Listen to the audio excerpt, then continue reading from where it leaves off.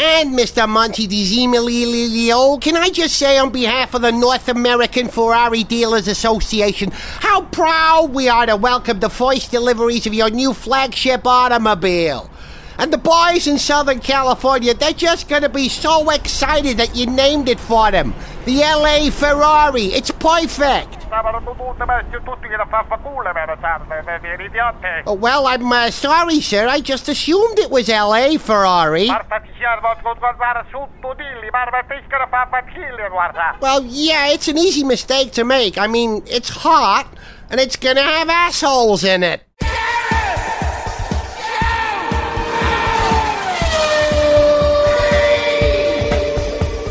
Hello and welcome to Gareth Jones on Speed. It's been such a long time since we recorded a programme. I feel I should reintroduce ourselves to each other. Hello, Richard. I'm Gareth. I used to do this podcast. How you doing? Yeah. How you doing? We did I something. think we met before. Yeah, I think it was about 20 years ago. Yeah, that's we did right. a Music compilation It used thing. to be called Podcast. Yeah, that's right.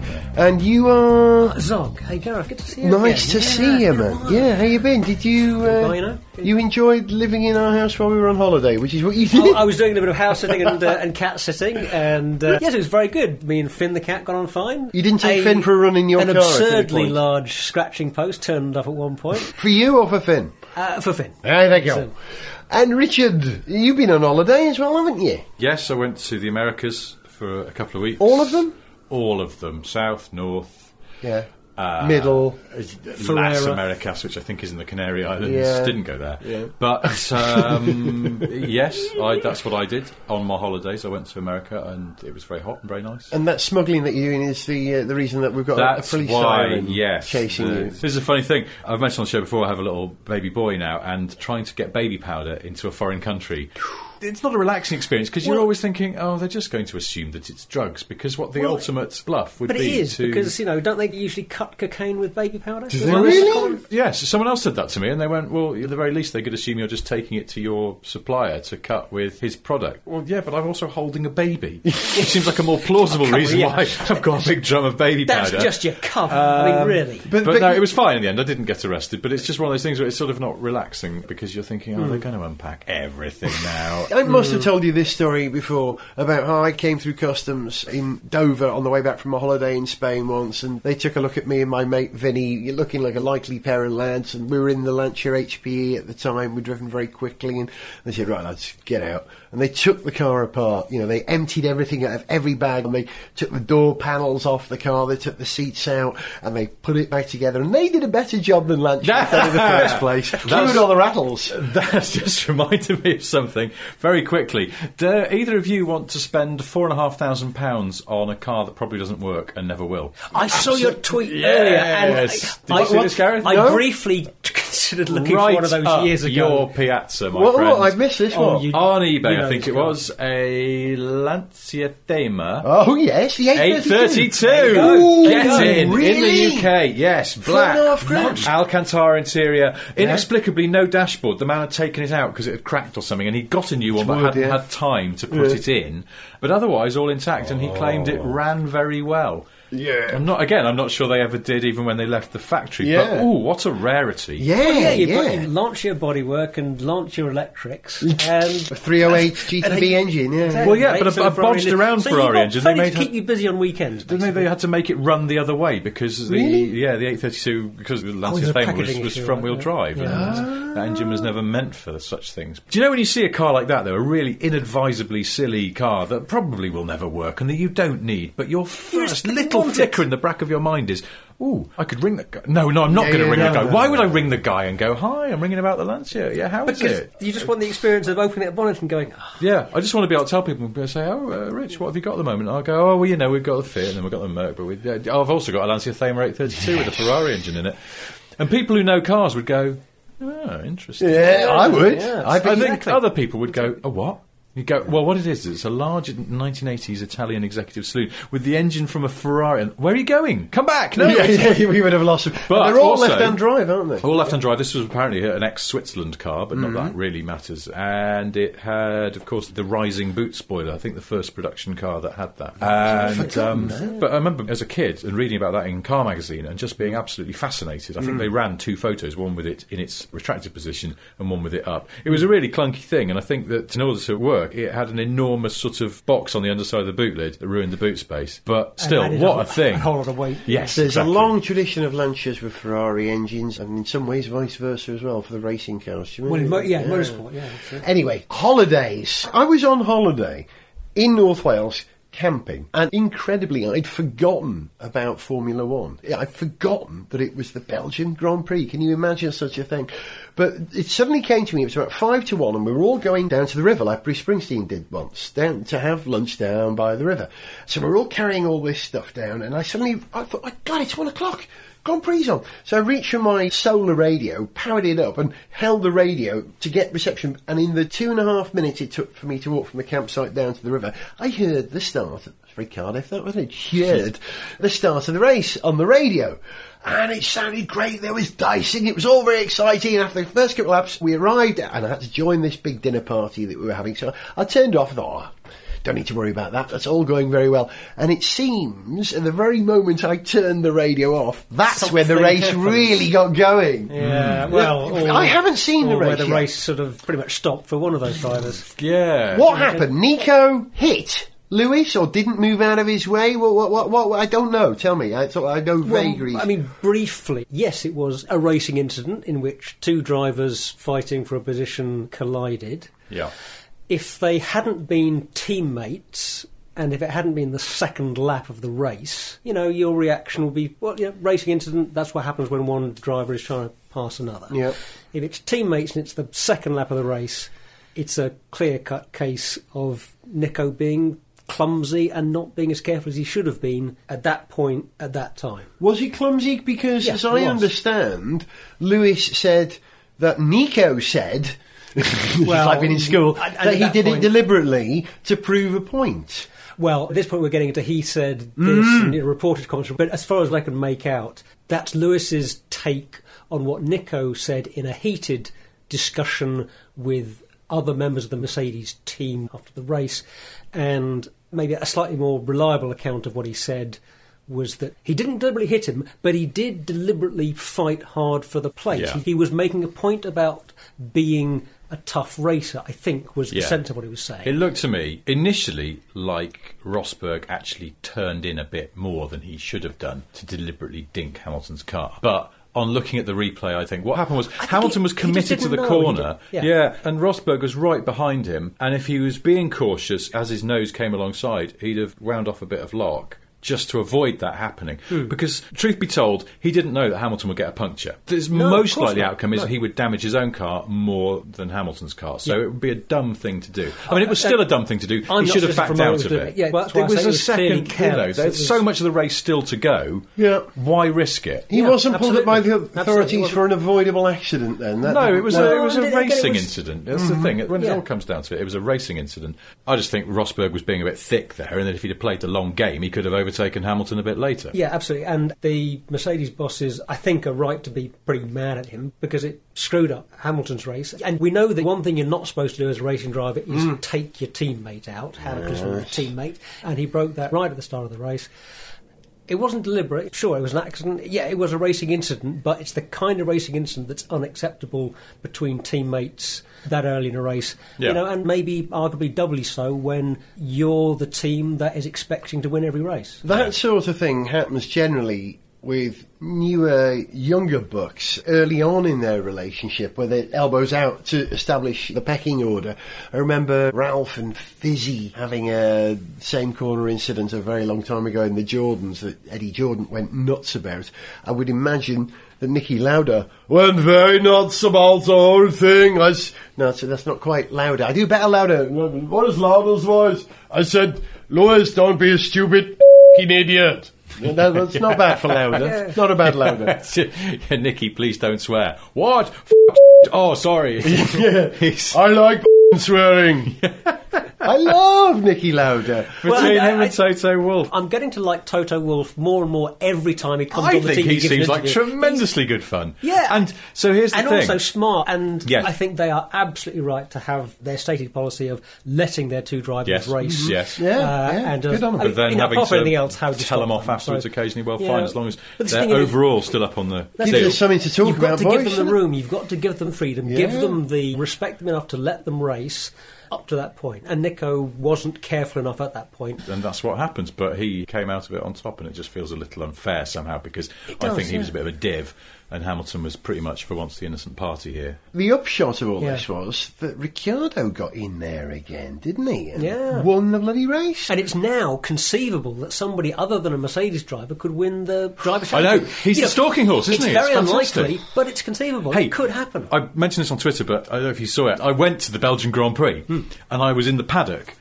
and I was talking to someone my wife knows who works for Red Bull, and Ricciardo walked past with his PR handler, and this girl Katie I was talking to said, "Hey Dan, this is Richard, Sniff Petrol." And Ricciardo went, "Oh yeah? You're still riding about me?" With a big smile on his face, as he Well, he always does. has, yeah. And I was really embarrassed and went, I don't know what to say. And then he sort of gave me a little chuck on the arm and went, "Nah, you're all right, mate, love it." And it was the most. You I haven't thought. written rude stuff about Ricardo, have you? I went back and checked just to make sure. I think. It seems to me, it's respect. Well, no, 'cause it's I a really like him as a- respectfully, let's have a little joke. Yeah, I think the last thing I wrote was that claiming that he was in trouble with his boss at the Surf Shack where he works for taking time off to race in Grand Prix. But that was the most recent thing. But yeah, he was great. And I just thought I like him because A, he seems to be very good at driving, and B, because he seems to really enjoy Good it, which I attitude. think is very endearing. Yeah, But now...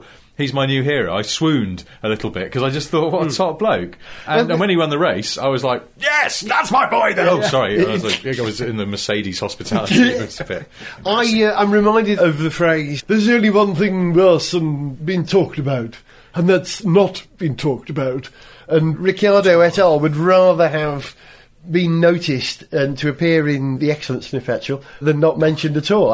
Who was it who once said to me that people in the industry supply you cars for review, not so that they could appear on Sniff Petrol, it's so they don't appear in Sniff Petrol. Really? Oh, Yeah. God, I'm being bought off. Who I'll was have it to who stop said borrowing. that? I don't know. Tell me their name and I'll write a very rude thing about them. Another thing, actually, the same person I was talking to who works at Red Bull was desperate to introduce me to Christian Horner.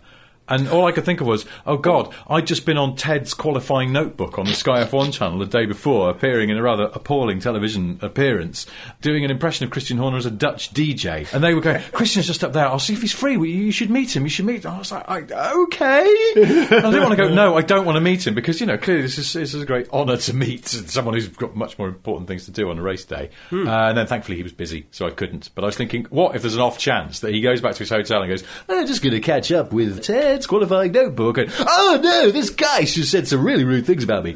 Okay, here's Red Box." I noticed something 80s about reference Christian for you there, Horner guys. on the Sky coverage. Yeah. A bit disappointing. He has one of those slightly naff cassette-shaped iPhone covers. Does he? Which he was Really? using on... Yeah, I thought... And he's grown a beard as well. And he always starts every sentence with, "Yeah, no." Well, I said Yeah, that no. on the telly as Did you? well. Yeah, I nicked your observation, It's- which is an absolutely spot-on observation, but there is a bit of a strange conversational tick that he has. I reckon he's from Bangor, because everyone in Bangor says, "Yes, no." "Oh, yes, no." Do that. He's secretly Welsh. He'll end every sentence with "is it" in future. Yeah, is it? Here's Tina Turner.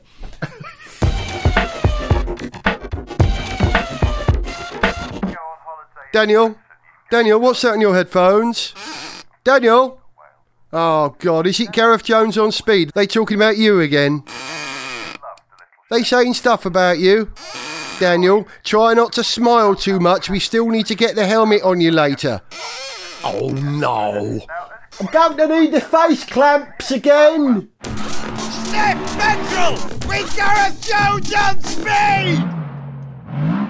Is it me or are Formula One drivers getting younger every day? It's the sort of thing old people say, isn't it? Well, next year we're going to break a record, aren't we? Where Max Verstappen, son of my mate, Jos Verstappen, will drive when he is 17 years and, 3 pubic hairs old. He turns 17 this month, I believe. Yeah. So he signed the deal as a 16-year-old. He will be 17 when he drives. So when the season starts March. Really young. Isn't he, I think, who was the youngest, previous record holder of the youngest driver ever in F1? And I think they were 19 or something. No, 19. No, What, 19, was it not so- Daniel Kvyat? Kvyat? Was he the current, or was there someone? No, there was someone else who held it before him. Oh no. Before Kvyat? Hey, write in and tell us. Raikkonen was at one point. Never Then knowingly he wasn't, over-researched.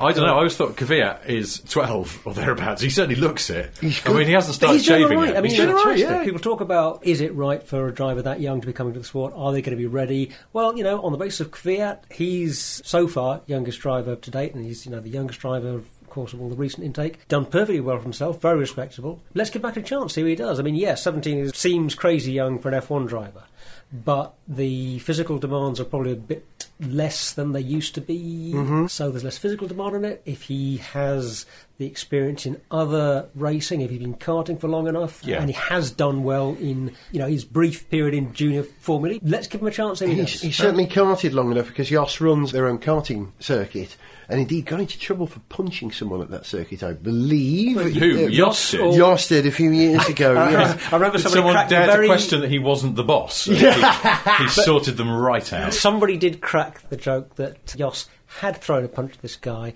but fortunately for the potential victim, he was standing right on the apex of the corner. He missed Jos missed by a mile. But, Do you remember Jos Verstappen's World of Gravel? I seem to remember that from... what is this like a chain of Dutch stores or something? It was just... It must have been in... Comes a world He's of definitely gravel the boss this of weekend. those. it must have been F1 Racing We've or got thousands something of grades of gravel magazine. under one roof. It was just shots of Jos Personally kicking up harvested gravel from my everywhere. shade podge. This is normal. I welcome Max into Formula One. I just think of Jos Verstappen on fire. I Yeah, was an awful, I was a terrible listener at the time. but He was in A1 Grand Prix when I was the pit lane reporter. He drove for the Dutch team, and I loved Jos's frankness and honesty. He was probably the only genuinely honest person on that grid, and swore all the time. And when he swore, he apologised, and then swore Again. whilst he was apologising. what's known these days as loudering. Louder, that's right, yes. Yeah, I can't stop it. Jos the boss, is he quite a sort of party animal?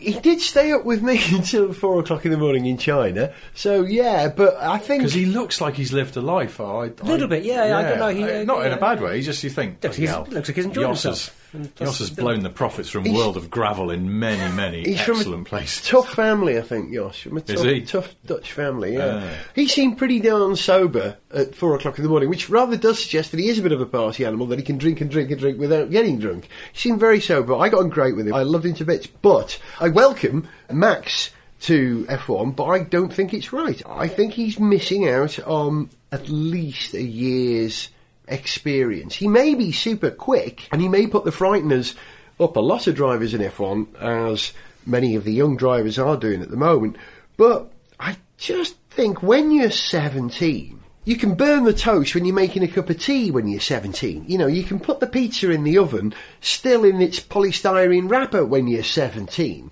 You can sleep with a girl and get her pregnant the first time you sleep with a girl when you're 17. Yeah. You make these ridiculous and you can mistakes. win Olympic gold medals, and you can write extraordinary, Metaphysical genius poetry in your works songs of or- music. yes. Thank you very much. I wrote a lot when I was 17. It's Yeah, and also what This should be about 17-year-olds have ability, it shouldn't be is, about as we see in town centres every Friday night, 17-year-olds are fearless. True. Which is why they're always climbing up scaffolding and getting into scraps and things Yep. like that. And in a way, But you want that from a driver. I'd rather see that, and as long as it's sort of tempered with some fundamental talent, than a sort of lily-livered cautiousness that He's clearly got doesn't that. go for gaps and that doesn't try the things that you see the true greats doing, the attempting to go around the outside and the stuff that people like Hamilton and Alonso do, wise old dogs that they are compared to Verstappen, but they've still got that sort of sense of bravery and daring do, which you want from drivers. Interesting you mentioned Alonso there. He was one of the drivers who held the youngest ever Formula One driver thing when he drove for Minardi in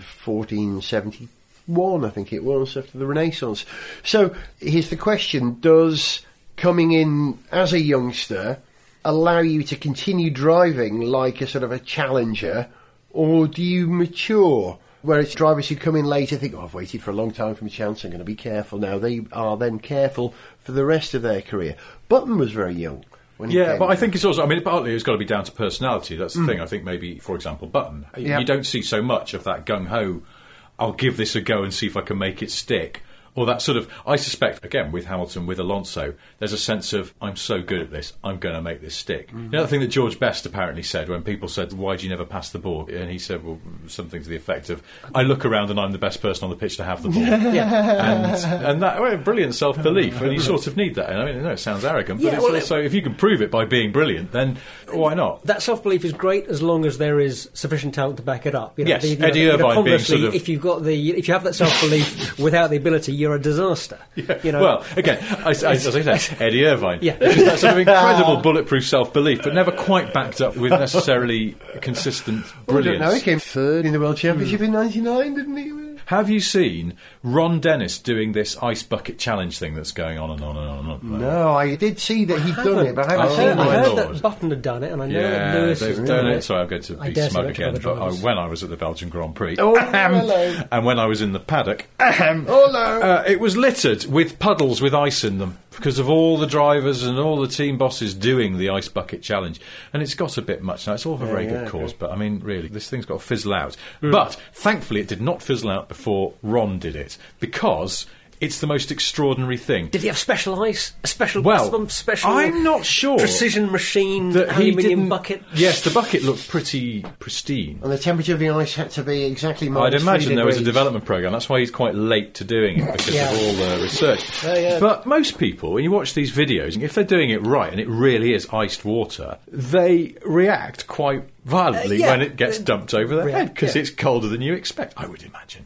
But not a flinch. He's wearing his suit and sitting at his desk. It's poured over his head, and then he goes, "Oh, that's cold," in the manner of a robot that's been programmed to say something that it's not feeling.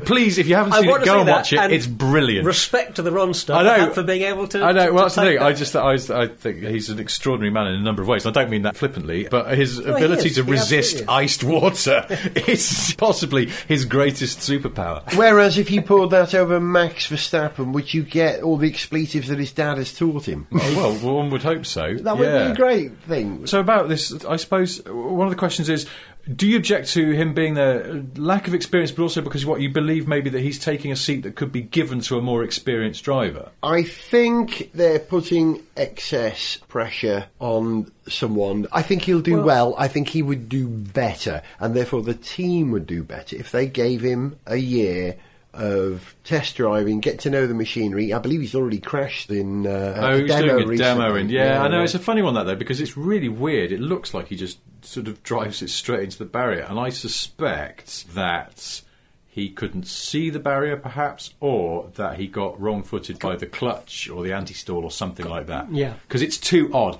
Someone who'd never driven a car before, with a couple of minutes of practice, wouldn't make such an elementary mistake as just going into a wall, because you've got the brakes. I think something else happened, and of course it's a bit embarrassing for him. It's his first time publicly in that car, or on the old cars, I think, and he smacks it into a wall and knocks the front wing off. Yeah, but they fixed it again. It wasn't fundamental, so you know. Talking about new drivers, the rumours about McLaren getting a new driver for next year for the Honda period have resurfaced again over Alonso going back to McLaren.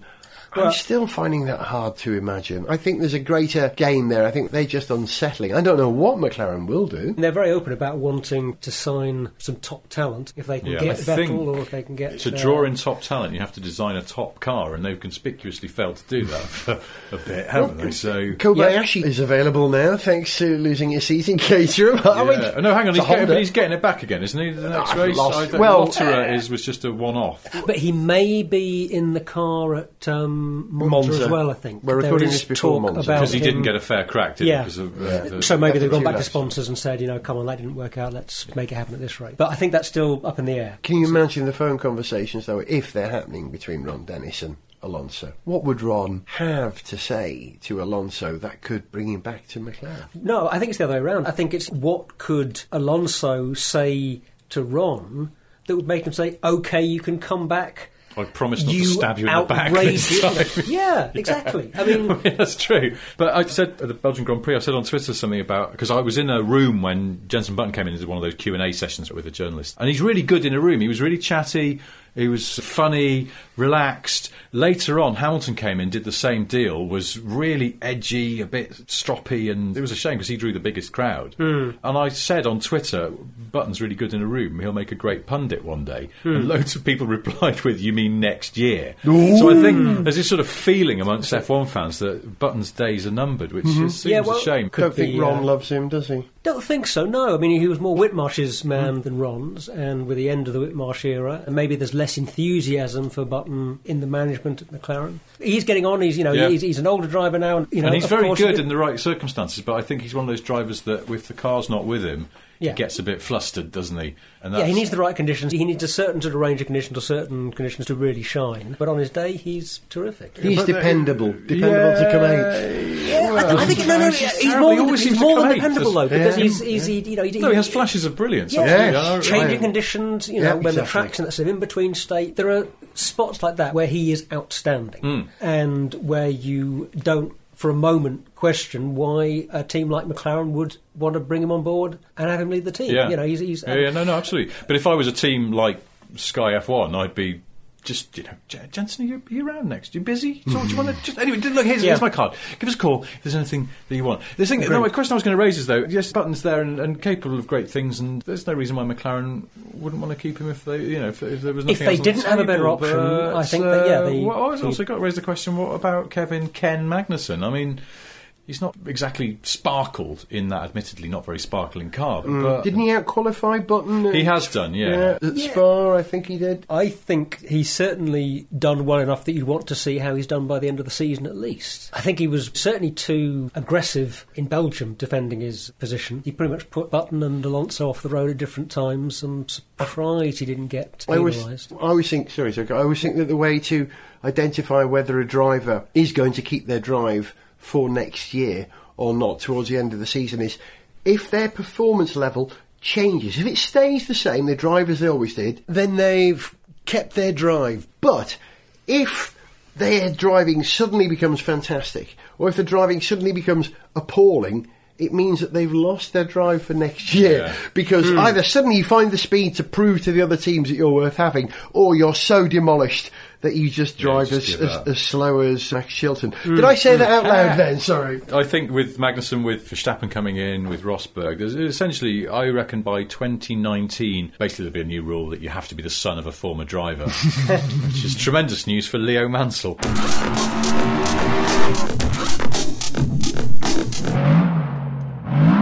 Hello, I am Dave Mansell. Please, could I have a drive, please? Go away, Tacky! Oh. Gareth Jones on Speed. It's such a shame that this episode of Gareth Jones on Speed is an audio podcast and not a video podcast, because if you could see me now in my horizontally striped, open-necked Breton shirt, we'd all feel that you were missing a bicycle, a string of onions, and a beret. Johnny Winus. There was a guy in my hometown, Holywell in North Wales, who was Breton, and he sold onions, and he wore a stripy top. No. Yeah, really. Before I was born, this is my grandmother used to tell me about this. He used to ride a bike with onions on it, black and white striped top, and he spoke Breton, because he was Breton, not French, because the people of Britain like to consider themselves a bit like the Welsh, Oh, no, we're not English, And Breton, they like to separate themselves, much as the Welsh do. The Breton people say, oh, no, we're not French, we're Breton, even though they are French and they can speak French. But they do speak Breton, which is a P-Celtic language exactly like Welsh, and is too removed from Welsh. So when we went over to Brittany recently, where I bought this shirt, we were staying in a place called Tŷ Nadan, Nadan's house, and all the places are called things like Caergrawys. And it's basically Welsh with a French accent. It's so close to Welsh. I felt really, really at home, but I felt most at home because I was driving a French car while I was there as well. I had this Citroën, let me get it right, Grand C4 Picasso. It's not the C4 Grand Picasso. Is it really? No, it's the Grand C4 Picasso. This one, which is only slightly longer. I don't understand that. Yeah, Grand anyway. C4. Grand. Oh no, not the C4 Picasso. You want the Grand C4 Picasso. I just suddenly found myself thinking, how many other cars are named after explosives? Picasso. Oh, C4. C4. Composition 4. Really? Is that Yeah, dynamite? What? No. It's a form of plastic explosive. Is it? I How did you know don't- that? See?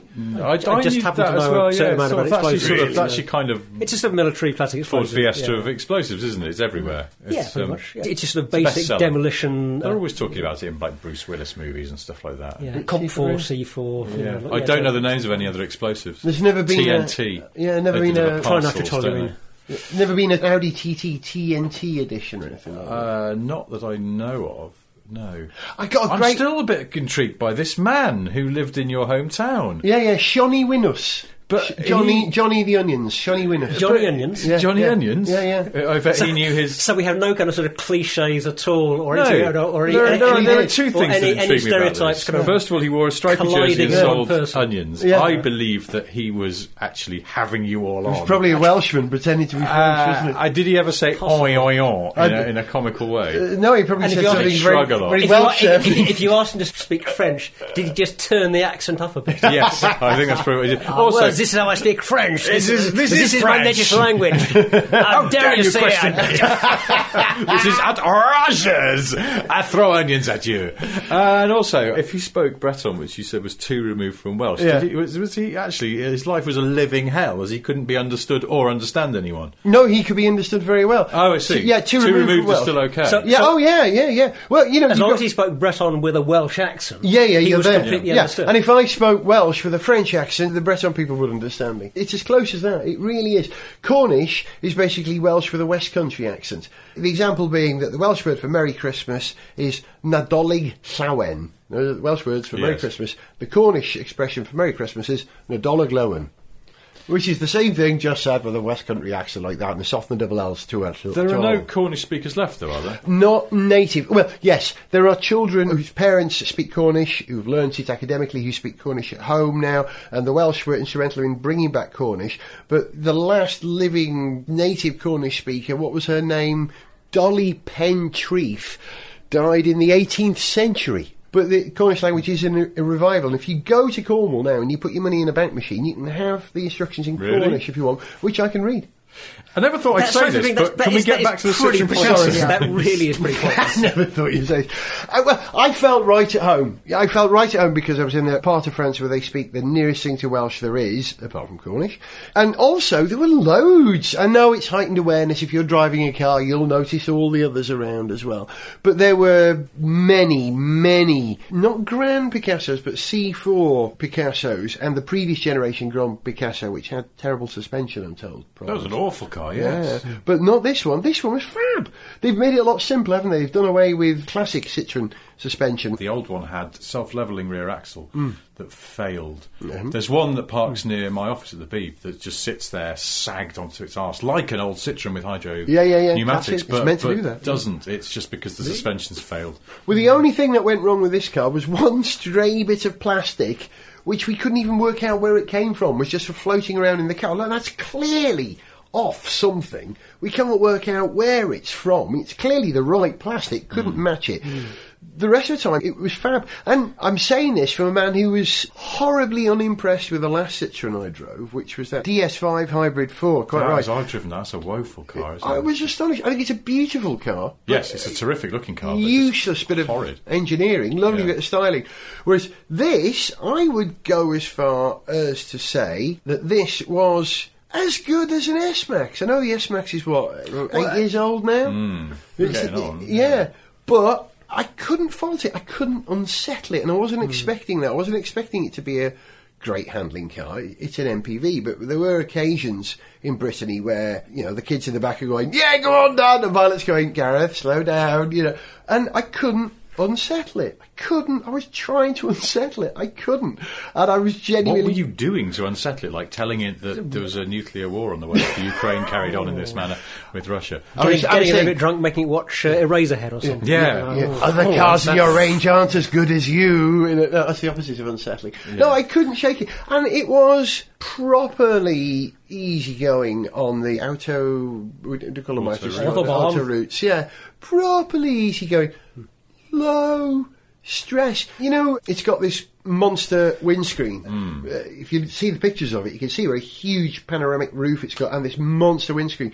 But it has this nice thing where the sun visors, as well as folding down, slide up into a slot as well, giving you what feels like being in the canopy of a Bell 47G, you know, the helicopters that they start a mash, a big glass bubble. You really are completely exposed in it. And it was lovely for watching, you know, French wind turbines go by and stuff. Everything was effortless in this car. It was a very low stress car. Maybe it was just the mood I was in because we were in a lovely holiday environment. But it didn't seem complicated. It didn't seem stressed. It has the grace that I suppose Citroens of past are known for. You know, you're a Citroen-esque kind of guy, so I've owned one Citroen in the past, aspired to own a couple of others, but I've never got my hands on a Light 15. I'd still love to have a Light 15 at some point. I had a quick look at it before you headed off, actually. I remember we had a little chat about it. And it looks good. It's like the last one. I think it's a looker. I think it's really nicely proportioned. It makes a great first impression. Yeah. I mean, I didn't get a chance to take a ride in it, but I like what I saw. I still struggle with electric handbrakes these days, or automatic handbrakes, because the way that they work, you know, you push to put it on, pull to release, just seems the wrong way round to me. I haven't lived with an electric parking brake for very long, but I found them pretty awkward, to be honest. It had it all. And the screen, yeah. All right, okay, there's one thing about the car I think is a missed opportunity.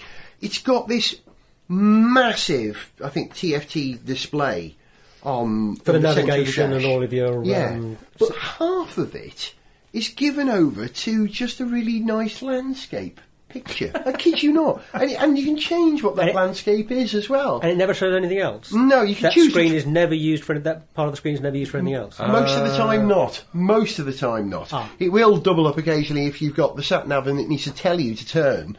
But most of the time, it's a pretty thing to look at. I think that's the same screen that's in the Peugeot 308 now, isn't it? I haven't done the 308 at all. It's the one where the temperature adjustment is on the screen. That one. I think it's the same platform of car, so I think it is. But you can divvy around with the settings and do all sorts of play tunes on it, because you can change the whole background as well, can't you? Yes.